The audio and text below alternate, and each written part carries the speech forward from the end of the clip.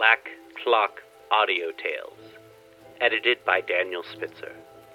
Black Clock Audio Tales is a PGTTCM production. Join us in our exploration of old ghost stories, supernatural fiction, horror tales, folk tales, fantasy, the Gothic tradition, weird tales, and cosmic horror. Look for the podcast Behind the Loose Brick on the north end of the Black Clock Tower, or wherever you find your podcasts. We suggest Podbean or Apple Podcasts. Help keep Black Clock Audio Tales running smoothly by donating $5 to $10 to paypal.me/PGTTCM. The title track is The Chamber by Kevin MacLeod. Find us on the web at pgttcm.com and at Black Clock Audio on Instagram, Twitter, and the Facebook, and Black Clock Audio Tales on YouTube. Welcome to Black Clock Audio Tales.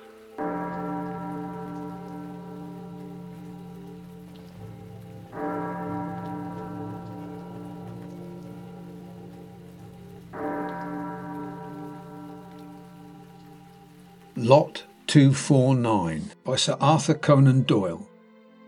There was one little indulgence which Abercrombie Smith always allowed himself, however closely his work might press upon him. Twice a week, on the Tuesday and the Friday, it was his invariable custom to walk over to Farlingford, the residence of Dr. Plumtree Peterson, situated about 1.5 miles out of Oxford. Peterson had been a close friend of Smith's elder brother Francis, and as he was a bachelor, fairly well-to-do, with a good cellar and a better library, his house was a pleasant goal for a man who was in need of a brisk walk.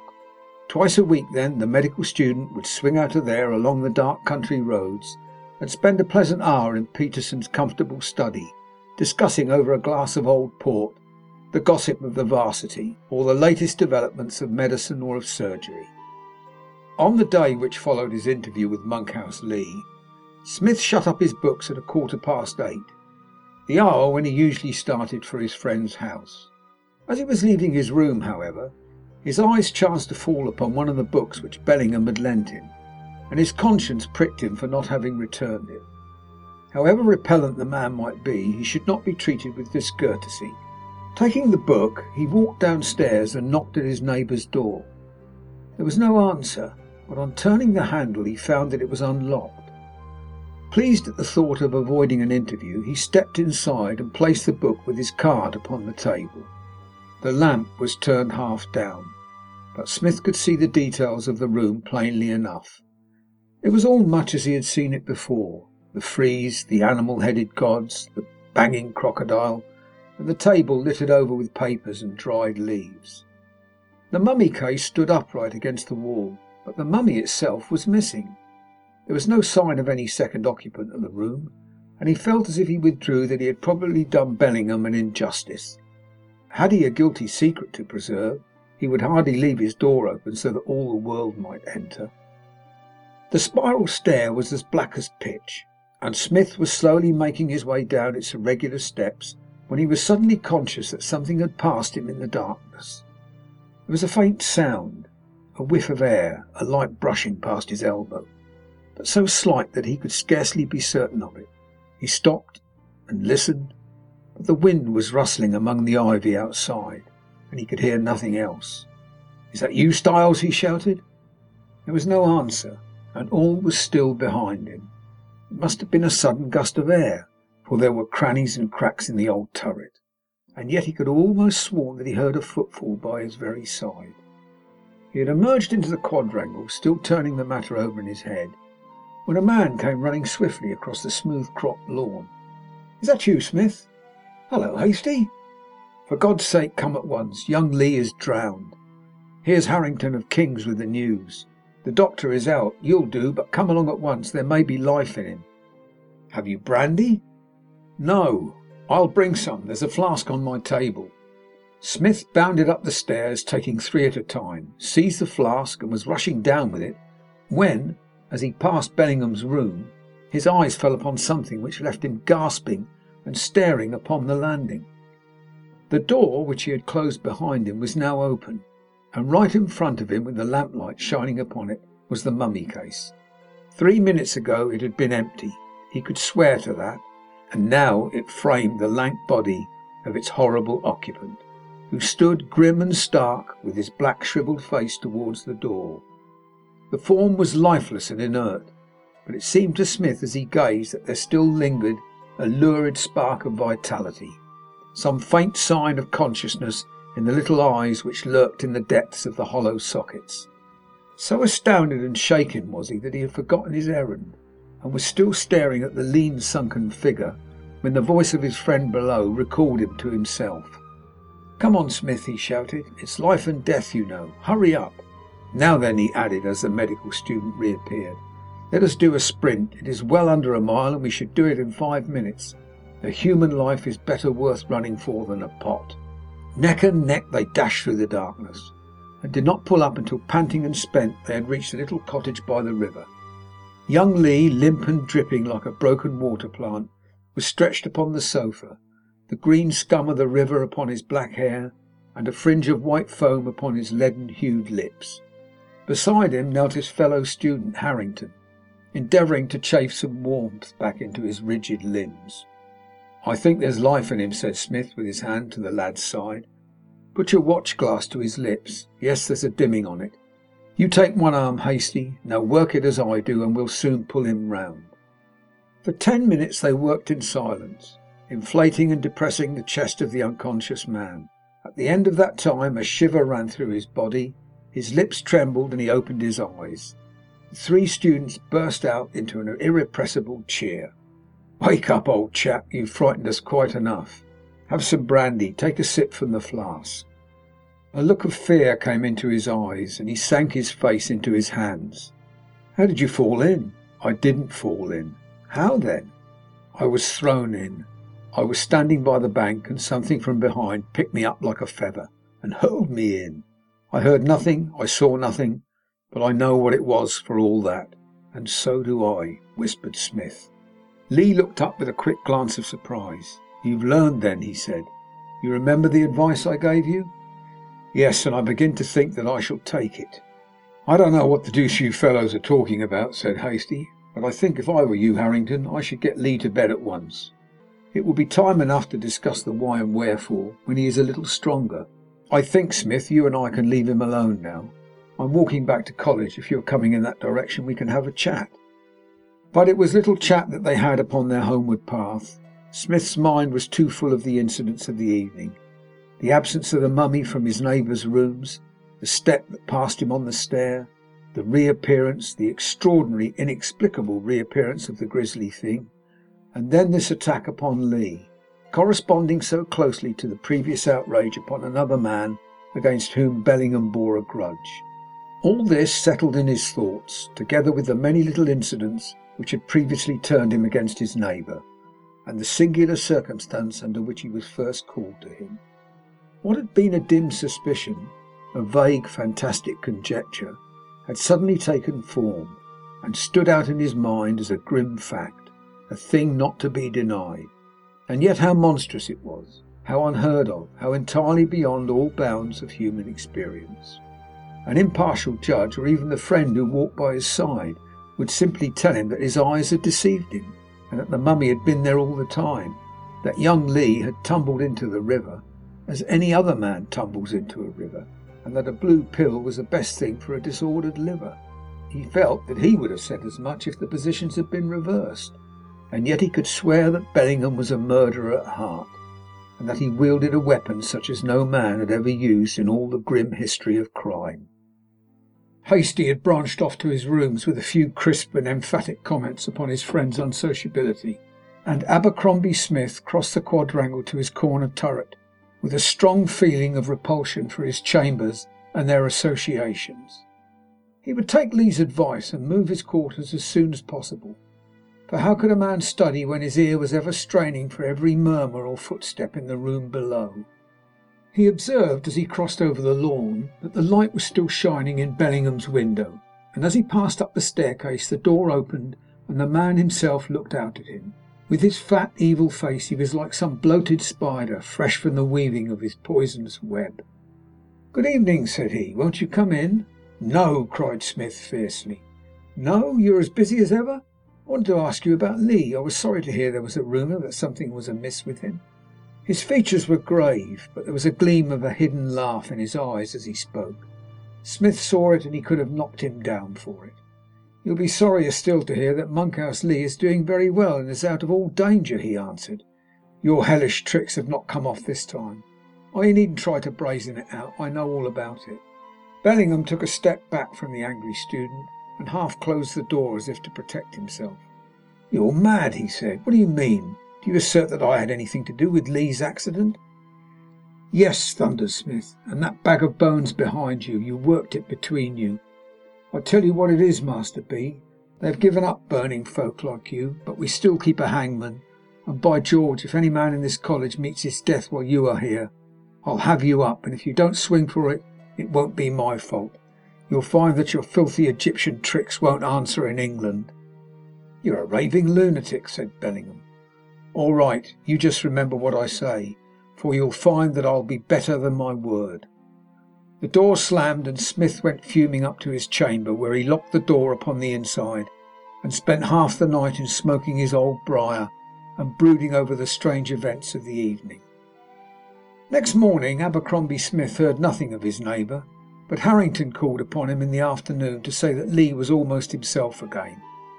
All day Smith stuck fast to his work, but in the evening he determined to pay the visit to his friend Dr. Peterson, upon which he had started upon the night before. A good walk and a friendly chat would be welcome to his jangled nerves. Bellingham's door was shut as he passed, but glancing back when he was some distance from the turret, he saw his neighbour's head at the window, outlined against the lamplight, his face pressed apparently against the glass as he gazed out into the darkness.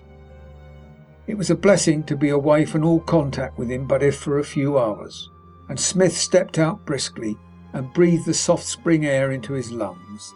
The half-moon lay in the west between two Gothic pinnacles, and threw upon the silvered street a dark tracery from the stonework above.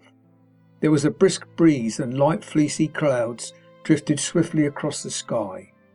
Olds was on the very border of the town, and in 5 minutes Smith found himself beyond the houses and between the hedges of a May-scented Oxfordshire lane. It was a lonely and little frequented road which led to his friend's house. Early as it was, Smith did not meet a single soul upon his way. He walked briskly along until he came to the avenue gate, which opened into the long gravelled drive leading up to Farlingford. In front of him he could see the cosy red light of the windows glimmering through the foliage. He stood with his hand upon the iron latch of the swinging gate and glanced back at the road along which he had come. Something was coming swiftly down it. It moved in the shadow of the hedge, silently and furtively, a dark crouching figure, dimly visible against the black background. Even as he gazed back at it, it had lessened its distance by 20 paces, and was fast closing upon him. Out of the darkness he had a glimpse of a scraggy neck and of 2 eyes that will ever haunt him in his dreams. He turned, and with a cry of terror ran for his life up the avenue. There were the red lights, the signals of safety, almost within a stone's throw of him. He was a famous runner, but he had never run as he ran that night. The heavy gate had swung into place behind him, but he heard it dash open again before his pursuer. As he rushed madly and wildly through the night, he could hear a swift dry patter behind him, and could see, as he threw back a glance, that this horror was bounding like a tiger at his heels, with blazing eyes and one stringy arm outthrown. Thank God the door was ajar. He could see the thin bar of light which shot from the lamp in the hall. Nearer yet sounded the clatter from behind. He heard a horse gurgling at his very shoulder. With a shriek he flung himself against the door, slammed and bolted it behind him, and sank half fainting onto the hall chair. "My goodness, Smith, what's the matter?" asked Peterson, appearing at the door of his study. "Give me some brandy." Peterson disappeared and came rushing out again with a glass and a decanter. "You need it," he said, as his visitor drank off what he poured out for him. "Why, man, you're as white as a cheese." Smith laid down his glass, rose up, and took a deep breath. "I am my own man again now," said he. "I was never so unmanned before. But with your leave, Peterson, I will sleep here tonight, for I don't think I could face that road again except by daylight. It's weak, I know, but I can't help it." Peterson looked at his visitor with a very questioning eye. "Of course you shall sleep here if you wish. I'll tell Mrs. Burney to make up the spare bed. Where are you off to now?" "Come with me to the window that overlooks the door. I want you to see what I have seen." They went up to the window of the upper hall, whence they could look down upon the approach to the house. The drive and the fields on either side lay quiet and still, bathed in the peaceful moonlight. "Well, really, Smith," remarked Peterson, "it's as well that I know you to be an abstemious man. What in the world can have frightened you?" "I'll tell you presently, but where can it have gone? Ah, now look! See the curve of the road just beyond your gate?" "Yes, I see. You needn't pinch my arm off. I saw someone pass. I should say a man, rather thin apparently, and tall, very tall. But what of him, and what of yourself? You are still shaking like an aspen leaf." "I have been within the hand grip of the devil, that's all. But come down to your study, and I shall tell you the whole story." He did so under the cheery lamplight, with a glass of wine on the table beside him, and the portly form and florid face of his friend in front. He narrated in their order all the events, great and small, which had formed so singular a chain, from the night on which he had found Bellingham fainting in front of the mummy case until his horrid experience of an hour ago. "There now," he said, as he concluded, "that's the whole black business. It's monstrous and incredible, but it's true." Dr. Plumtree Peterson sat for some time in silence, with a very puzzled expression upon his face. "I never heard of such a thing in my life, never," he said at last. "You have told me the facts, now tell me your inferences. You can draw your own, but I should like to hear yours. You have thought over the matter, and I have not. Well, it must be a little vague in detail, but the main points seem to me to be clear enough. This fellow Bellingham, in his Eastern studies, has got hold of some infernal secret by which a mummy, or possibly only this particular mummy, can be temporarily brought to life. He was trying this disgusting business on the night when he fainted. No doubt the sight of the creature moving had shaken his nerve, even though he expected it. You remember that almost the first words he said were to call out upon himself as a fool. Well, he got more hardened afterwards, and carried the matter through without fainting. The vitality which he could put into it was evidently only a passing thing, for I have seen it continually in its case as dead as this table. He has some elaborate process, I fancy, by which he brings the thing to pass. Having done it, he naturally bethought him that he might use the creature as an agent. It has intelligence, and it has strength. For some purpose he took Lee into his confidence, but Lee, like a decent Christian, would have nothing to do with such a business. Then they had a row, and Lee vowed that he would tell his sister of Bellingham's true character. Bellingham's game was to prevent him, and he nearly managed it, by setting this creature of his on his track. He had already tried its powers upon another man, Norton, towards whom he had a grudge. It is the merest chance that he has not 2 murders upon his soul. Then, when I taxed him with the matter, he had the strongest reasons for wishing to get me out of the way before I could convey my knowledge to anyone else. He got his chance when I went out, for he knew my habits and where I was bound for. I have had a narrow shave, Peterson, and it is mere luck you didn't find me on your doorstep in the morning.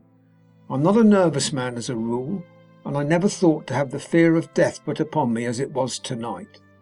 "My dear boy, you take the matter too seriously," said his companion. "Your nerves are out of order with your work, and you make too much of it. How could such a thing as this stride about the streets of Oxford, even at night, without being seen? It has been seen. There is quite a scare in the town about an escaped ape, as they imagine the creature to be. It's the talk of the place. Well, it's a striking chain of events, and yet, my dear fellow, you must allow that each incident in itself is capable of a more natural explanation." "What, even my adventure of tonight?" "Certainly. You come out with your nerves all unstrung, and your head full of this theory of yours. Some gaunt, half-famished tramp steals after you, and seeing you run, is emboldened to pursue you. Your fears and imagination do the rest. It won't do, Peterson, it won't do. And again, in the instance of your finding the mummy case empty, and then a few moments later with an occupant, you know that it was lamplight, that the lamp was half turned down, and you had no special reason to look hard at the case. It is quite possible that you may have overlooked the creature in the first instance. No, it's out of the question. And then Lee may have fallen into the river, and Norton been garrotted. It is certainly a formidable indictment that you have against Bellingham. But if you were to place it before a police magistrate, he would simply laugh in your face." "I know he would. That's why I mean to take the matter into my own hands." "Eh?" "Yes, I feel that a public duty rests upon me. And besides, I must do it for my own safety, unless I choose to allow myself to be hunted by this beast out of the college, and that would be a little too feeble. I have quite made up my mind what I shall do, and first of all, may I use your paper and pens for an hour?" "Most certainly. You will find all that you want upon that side table." Abercrombie Smith sat down before a sheet of foolscap, and for an hour, and then for a second hour, his pen travelled swiftly over it. Page after page was finished and tossed aside, while his friend leaned back in his armchair, looking across at him with a patient curiosity. At last, with an exclamation of satisfaction, Smith sprang to his feet. He gathered his papers up into order, and laid the last one upon Peterson's desk. "Kindly sign this as a witness," he said. "A witness of what?" "Of my signature, and of the date. The date is the most important. Why, Peterson, my life might hang upon it." "My dear Smith, you are talking wildly. Let me beg you to go to bed."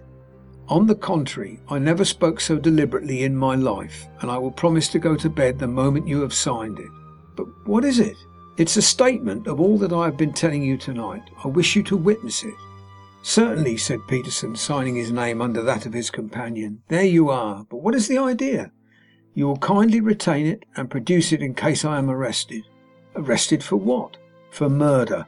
It is quite on the cards. I wish to be ready for every event. There is only one course open to me, and I am determined to take it." "For heaven's sake, don't do anything rash."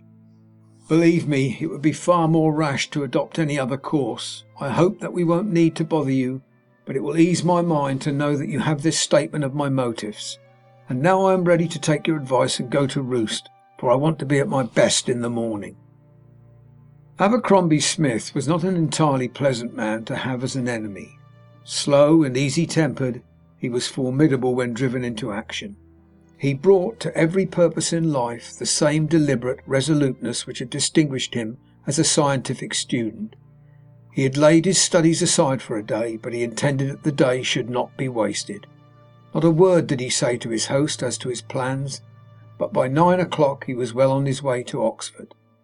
In the High Street he stopped at Clifford's, the gunmakers, and bought a heavy revolver with a box of central fire cartridges. 6 of them he slipped into the chambers, and half cocking the weapon, placed it in the pocket of his coat. He then made his way to Hasty's rooms, where the big oarsman was lounging over his breakfast, with the Sporting Times propped up against the coffee pot. "Hullo, what's up?" he asked. "Have some coffee?" "No, thank you. I want you to come with me, Hasty, and do what I ask you." "Certainly, my boy." "And bring a heavy stick with you." "Hullo!" Hasty stared. "Here's a hunting crop that would fell an ox." "One other thing. You have a box of amputating knives. Give me the longest of them." "There you are. You seem to be fairly on the war trail. Anything else?" "No, that will do." Smith placed the knife inside his coat and led the way to the quadrangle. "We are neither of us chickens, Hasty," said he, "but I think I can do this job alone. But I take you as a precaution. I'm going to have a little talk with Bellingham. If I have only him to deal with, I won't, of course, need you. If I shout, however, up you come, and lam out with your whip as hard as you can lick. Do you understand?" "All right, I'll come if I hear you bellow." "Stay here, then. It may be a little time, but don't budge until I come down." "I'm a fixture." Smith ascended the stairs, opened Bellingham's door, and stepped in. Bellingham was seated behind his table writing. Beside him, amongst his litter of strange possessions, towered the mummy case, with its sale number 249 still stuck upon its front, and its hideous occupant stiff and stark within it. Smith looked very deliberately around him, closed the door, locked it, took the key from the inside, then stepping across to the fireplace, struck a match and set the fire alight. Bellingham sat staring with amazement and rage upon his bloated face. "Well, really now, make yourself at home," he gasped. Smith sat himself deliberately down, placing his watch upon the table. drew out his pistol, cocked it, and laid it in his lap. Then he took the long amputating knife from his bosom and threw it down in front of Bellingham. "Now then," said he, "just get to work and cut up that mummy." "Oh, is that it?" said Bellingham with a sneer. "Yes, that is it. They tell me that the law can't touch you, but I have a law that will set matters straight. If in 5 minutes you have not set to work, I swear by the God who made me that I will put a bullet through your brain." "You would murder me?" Bellingham had half risen, and his face was the colour of putty. "Yes." "And for what?" "To stop your mischief. 1 minute has gone." "But what have I done?" "I know, and you know. This is mere bullying." 2 minutes are gone." "But you must give reasons. You're a madman, a dangerous madman. Why should I destroy my own property? It's a valuable mummy." "You must cut it up, and you must burn it." "I will do no such thing." 4 minutes are gone. Smith took up the pistol, and he looked towards Bellingham with an inexorable face. As the second hand stole round, he raised his hand, and the finger twitched upon the trigger. There, I'll do it," screamed Bellingham. In frantic haste he caught up the knife and hacked at the figure of the mummy, ever glancing round to see the eye and the weapon of his terrible visitor bent upon him. The creature crackled and snapped under every stab of the keen blade. A thick yellow dust rose up from it. Spices and dried essences rained down upon the floor. Suddenly, with a rending crack, its backbone snapped asunder, and it fell, a brown heap of sprawling limbs, upon the floor. "Now into the fire," said Smith. The flames leapt and roared as the dry and tinder-like debris was piled upon it. The little room was like the stoke-hole of a steamer, and the sweat ran down the faces of the two men. But still the one stooped and worked, while the other sat watching him with a set face. A thick, fat smoke oozed out from the fire, and a heavy smell of burnt resin and singed hair filled the air. In a quarter of an hour a few charred and brittle sticks were all that was left of lot number 249. "Perhaps that will satisfy you," snarled Bellingham, with hate and fear in his little grey eyes as he glanced back at his tormentor. "No, I must make a clean sweep of all your materials. We must have no more devil's tricks. In with all these leaves. They may have something to do with it." "And what now?" asked Bellingham, when the leaves also had been added to the blaze. "Now the roll of papyrus which you had on the table that night. It's in that drawer, I think." "No, no," shouted Bellingham. "Don't burn that. Why, man, you don't know what you do. It's unique. It contains wisdom which is nowhere else to be found. Out with it." "But look here, Smith, you can't really mean it. I'll share the knowledge with you. I'll teach you all that is in it. Or stay, let me only copy it before you burn it." Smith stepped forward and turned the key in the drawer. Taking out the yellow curled roll of paper, he threw it into the fire and pressed it down with his heel. Bellingham screamed and grabbed at it, but Smith pushed him back and stood over it until it was reduced to a formless grey ash. "Now, Master B," said he, "I think I have pretty well drawn your teeth. You'll hear from me again if you return to your old tricks. And now good morning, for I must go back to my studies." And such is the narrative of Abercrombie Smith as to the singular events which occurred in Old College, Oxford, in the spring of '84. As Bellingham left the university immediately afterwards, and was last heard of in the Soudan, there is no one who can contradict his statement. But the wisdom of men is small, and the ways of nature are strange, and who shall put a bound to the dark things which may be found by those who seek for them? Black Clock Audio Tales, edited by Daniel Spitzer. Black Clock Audio Tales is a PGTTCM production. Find us on the web at pgttcm.com and at Black Clock Audio on Instagram, Twitter, and the Facebook, and Black Clock Audio Tales on YouTube.